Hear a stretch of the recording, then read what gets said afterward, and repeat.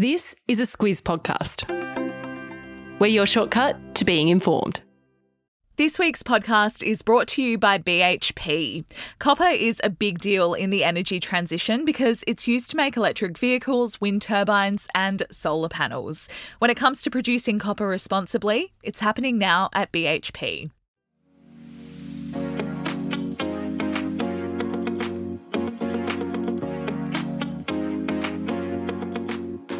Saturday Squiz is your shortcut to being informed weekend style. I'm Kate Watson. And I'm Claire Kimball. Claire, Comm Games, heatwaves and big defence exercises today. Yep, that's Talisman's sabre that you're referring to. Yeah.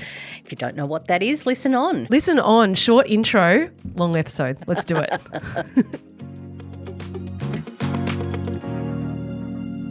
Let's get straight into the news this week, Claire. Biggest story was Daniel Andrews, the Premier of Victoria, canning the Commonwealth Games. This one's a bit like where to begin. Yeah, there's a lot to it, and you and I discussed it at length this week. Let's set it up first. So on Tuesday, Daniel Andrews called a press conference and called off the event in its entirety. He said the cost of the event from its initial estimate of $2.6 billion had blown out to $6 to $7 billion. $6 or $7 billion. He was unapologetic about it. He said he can't justify spending that much on a 12-day sporting event. The reaction from many was immediate, quite fierce. Craig Phillips, the CEO of the Comm Games, was fair to say scathing, I think, Claire. He disputed a lot of what Daniel Andrews had to say, and that's sort of the nub of this story. Yeah, and actually stepping through his statement is a really good framework, I think, for us to work with. So let's do that. The first thing that Phillips disputed was that Victoria had stepped in to save the Games. That's really been part of the narrative of the Victorian government, that it was a Games that didn't have a home, but they stepped in and it was going to happen because they were stepping up to do it. Yeah, so what Craig Phillips and the Comm Games says is they have a different view. They said Visit Victoria, which is the agency in charge of these events, every state has one, had been very keen to host. Claire, they also had a very big problem with that $6 or $7 billion number, that projected budget. Andrew said that would be the cost. The Comm Games says, and this was their wording, that's a gross exaggeration and not reflective of the operational costs presented to the Victorian 2026 Organising Committee board as recently as June. So, just a couple of weeks ago. Yeah, and when you pull up the comparison with that estimate that Andrews gave to the real cost of what the Birmingham Games cost, which were just last year, $1.8 billion. The Gold Coast Games in 2018, that was $1.2 billion. And if you're wondering why it's going to be that much more expensive, even at $2.6 billion. The Victorian government had decided that it wanted to host events all over Victoria, not just in Melbourne, and that was to be part of a plan to invest in regional Victoria. Yeah, that was the government's plan from the outset. At the time that was announced, which was April last year, lots of people in sport had reservations about whether they could actually pull that off within budget. Yeah. Having an event that traverses a state is obviously a lot more expensive than using existing infrastructure within Melbourne. This is the big rub for many in this debate, is that Daniel Andrews really didn't consider another option, so whether he could host it in Melbourne. He says he did, that he looked at every conceivable option. He said all of them are far in excess of $2.6 billion. So he looked at reducing the event to bring it just to Melbourne. The Comm Games Committee, as I said that wasn't the case. Yeah, and also back to the Comm Games people and what they said about the announcement, and it starts to get a bit messy here. They say that Andrews willfully ignored recommendations to move events to these purpose-built stadia in Melbourne. I say stadia because I'm wondering I feel about that. Very fancy. It is the plural for stadium. So let that sink in on your Saturday morning. She's been excited to say that all morning, I can tell. Yeah, just planted that little seed. That Andrews wanted to have these events right across Victoria. I mean, the thing here is that the accounts couldn't be further apart. So what the Comm Games are saying and what Daniel Andrews is saying and his government is saying is so far apart. How's a voter supposed to know what to think? Well, it's really difficult because they are so diametrically opposed. Yeah. It's very rare, I think, to have these very clear on the record accounts that are so far apart. And of course, standing in the middle will be the lawyers. Exactly. That's where Daniel Andrews says it is now. He said he's got lawyers in London dealing with the fallout of this because that's where the Comm Games is headquartered. Yeah. What it's actually going to cost the Victorian people to cancel it, what they've already spent, all those questions we don't know the answers to yet. Yeah, because there's a contract that was signed and, of course, now an organisation that has been let down and an organisation that has incurred costs as well. So there's still a big discussion about where that's all going to shake out because it will cost Victorian taxpayers something. And then the discussion splinters a little bit, I guess. It splinters into what we should be paying for these sporting events, whether they're viable, whether they are a good investment, whether the benefits of them are worth the investment that you have to make up front. Yeah. That's sort of one part of the conversation. And I guess it's not just about sporting events, it's about events generally. So, Squizzes, this is the part where Kate gets to talk about legacy issues. I've been dying to talk about stadia. She's dying to talk about legacy. So, well, what I discovered was legacy's a buzzword in all of these big event conversations because there's a huge project that goes into them. And it's not just a warm, fuzzy feeling, is no, it? No, it's an actual structure. It's actual structure around what are the benefits to a nation, to a city, to a state, wherever it might be, of hosting something like this. What are the legacy benefits? And they can range from, like, for example, with the Women's World Cup, investment in women's sport and what that means for women and what that means for gender diversity across sport.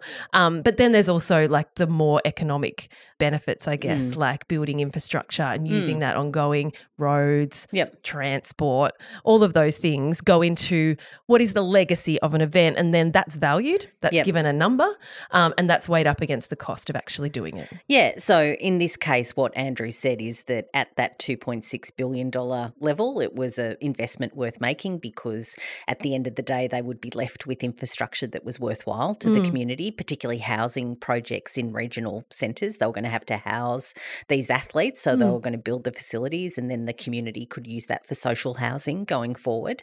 But he said at $6 to $7 billion, it didn't stack up. He couldn't justify that. He has made announcements to say that he still will build those houses, but the debate rages on, and I guess this is the second part of it, around the management of this in general. It gets very political at this point. Yeah. It gets into the nuts and bolts also of public administration, but the political element is very real. There's probably few states as politicised about these sorts of things as Victoria. Of course, Victoria and its relationship to the government and Daniel Andrews particularly was something in a lot of focus during the pandemic because of the harsh lockdowns. We've had an election since then, and here we are. Here we are. And the context to that, for those who may not know, I think people in Victoria will be well aware, but the announcement to host the Games and to host it in this way where it was going to the regions was made before the election. Yeah. The canning of it has obviously happened post-election. So if you read any political commentary, that will be an element in all of that. Claire, can I mean, given this is such a big topic, I've got some rapid fire questions for you before we finish. A few things I've been wondering about. Let's do it. Will the Commonwealth Games happen now? Yes. In Claire's opinion. Absolutely. And it seems there are, I mean, Just Birmingham. to be clear, I don't have a seat on the Commonwealth Games board It or does anything sound like you that. do. No, I just don't see how, given we've got a new king, given we've got a lot of focus about the Commonwealth being a force for good, how they let it go because it is such a showcase event. Yeah, it's a really good point. And I guess there have already been parts of the world that have put their hand up to say, oh, we're kind of interested. Yeah. The Gold Coast, the mayor there, Tom Tate, has said, hey, we could probably do it. Yeah. The mayor of Christchurch has said a similar thing. Yeah. I saw that Scotland was weighing up their options around okay. this. Birmingham, though, definitely 100% does not want to do it. Definitely not. They've hosted that party quite recently. They're not going around for a second They're term. not going again.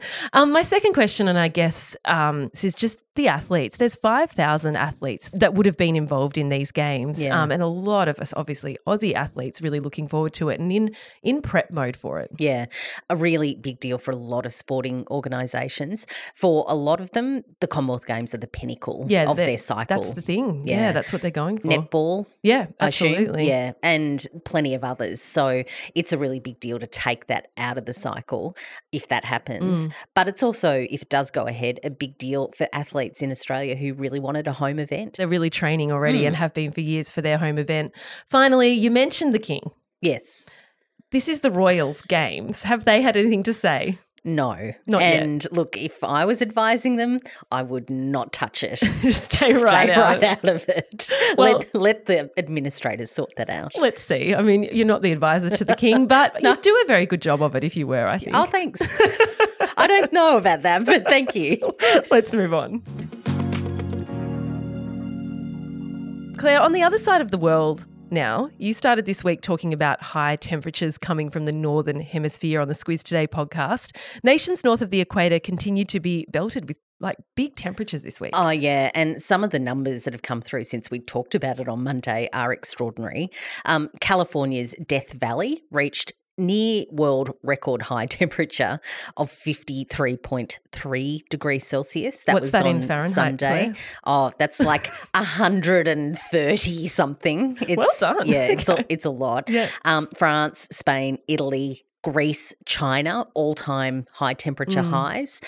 There was an airport in coastal Iran that had a heat index reading, which is the feels like temperature. The when apparent. you blend humidity with temperature, 66 degrees. Yeah, wow. That temperature is very difficult for humans to survive. Yeah, of course. And lots of talk about why. Why this is the case. You're going to get a little technical for us. I love it when you get your Tim Bailey hat on. I know, my Tim Bailey hat on. Wow. The technical explanation is that there are high pressure weather systems present. It's been influenced by large-scale climate drivers like El Nino, which is a whole thing. That is nothing new. The added element is what the experts say is that this climate crisis is making things even more extreme and more frequent and longer lasting. You mentioned El Nino there. Is that the girl or the boy? It's the boy one. It's the boy one, yeah. The BOM said this week they're not declaring an El Nino event, and that was quite a thing. Yeah, not for Australia. And it's notable because the World Meteorological Organization last week declared an El Nino event, that the conditions were present. It's developed in the tropical Pacific. It's the first time in 7 years, so that's quite notable. I know this is a podcast, but you should see Claire's arms going with all of the demonstrations of. You need it's very animated. You need like a pointer and like a whiteboard or something. I do not have the coordination to deal with that. The BOM though has a different criteria to the other agencies. Okay. For us, the BOM says you need sea surface temperatures in the central and eastern Pacific that have to be a certain temperature, and there also needs to be indicators in the atmosphere, and they say we haven't met that condition yet. So no El Nino's been declared? No. As yet? Yep. We're on El Nino alert, though. Yes. I'm told. I'm reliably informed by you. Yeah. That's all very interesting. Thank you. I really enjoyed that.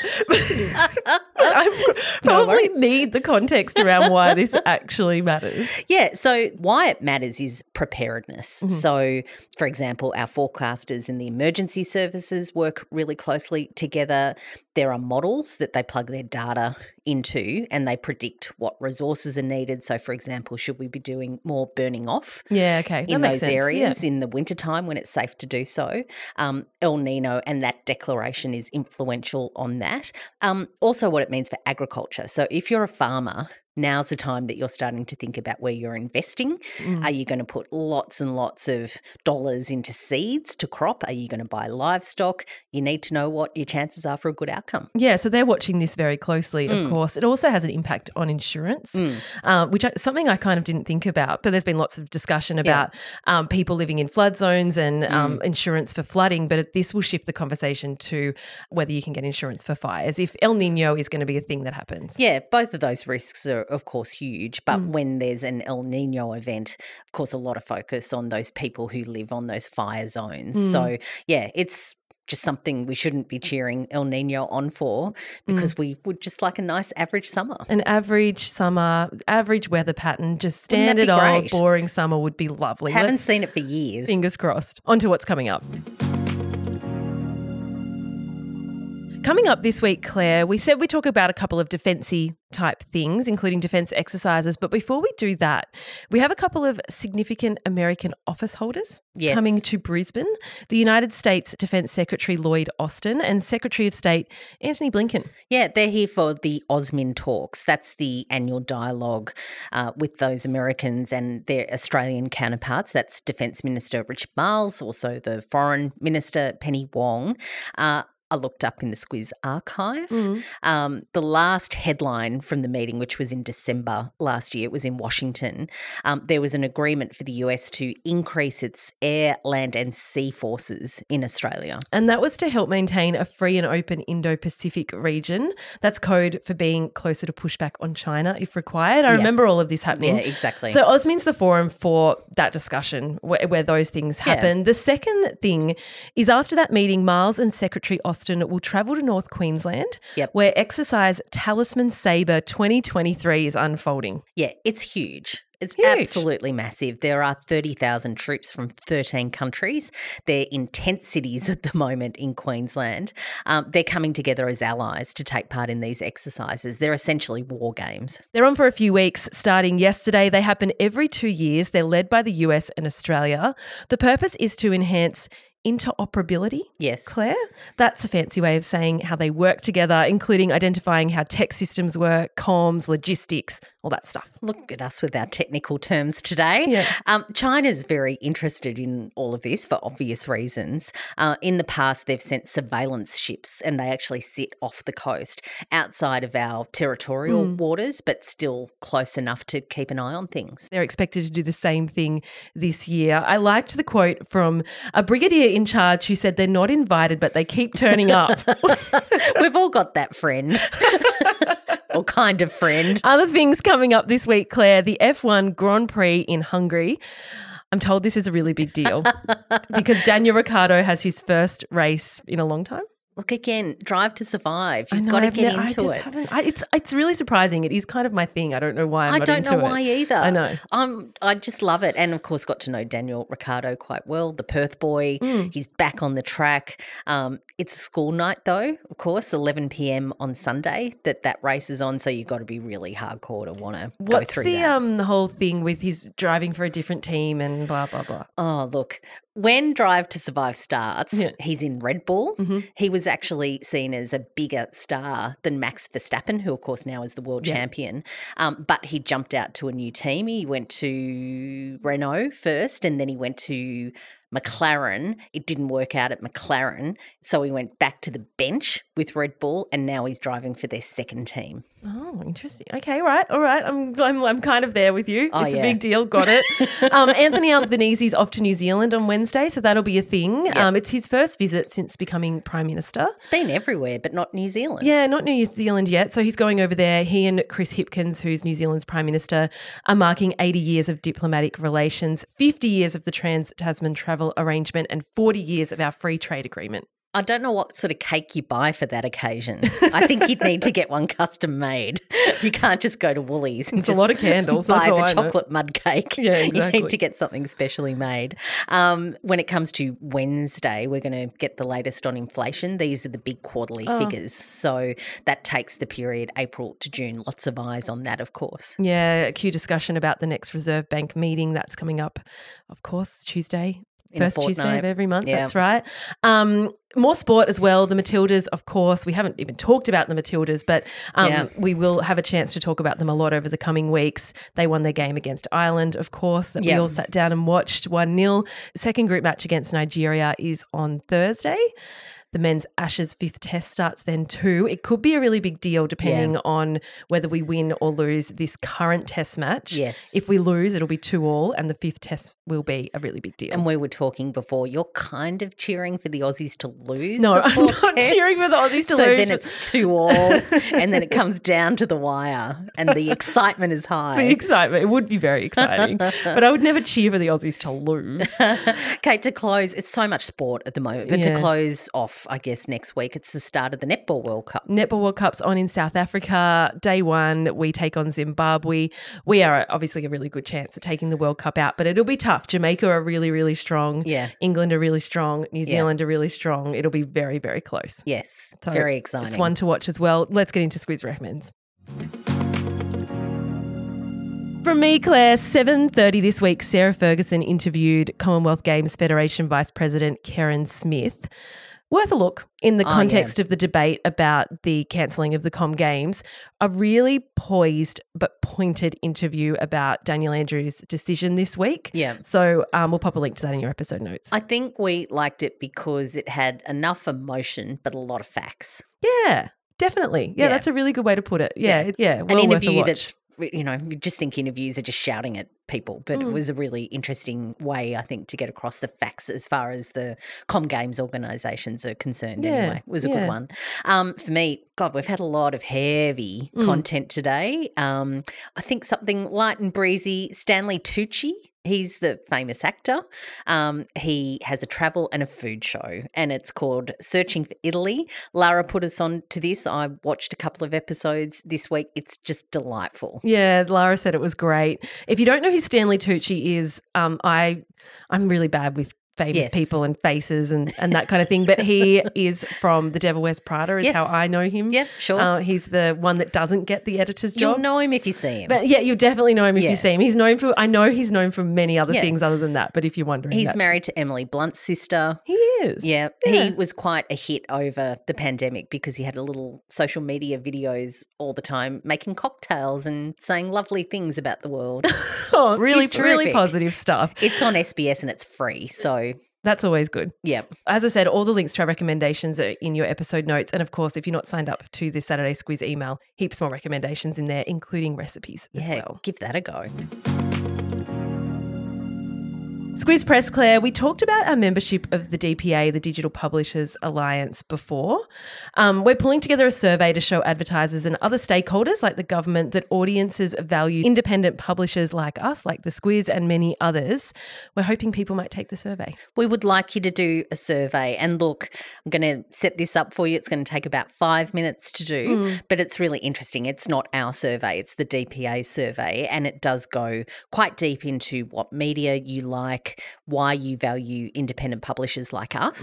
Look, we really like to make our presence felt, and this is why we've banded together with the DPA so that we can join other like companies so that we do have a voice when it comes to talking to government. But Kate, also in your commercial work, to make it clear to the media agencies that we're worthwhile advertising with. Yeah, exactly. So if you've got a little bit of time, 5 minutes, as you said, there's a link in your episode notes to do that survey. We'd really appreciate it. It'll also be in the Squiz Today newsletter next week, so you can pick it up there as well.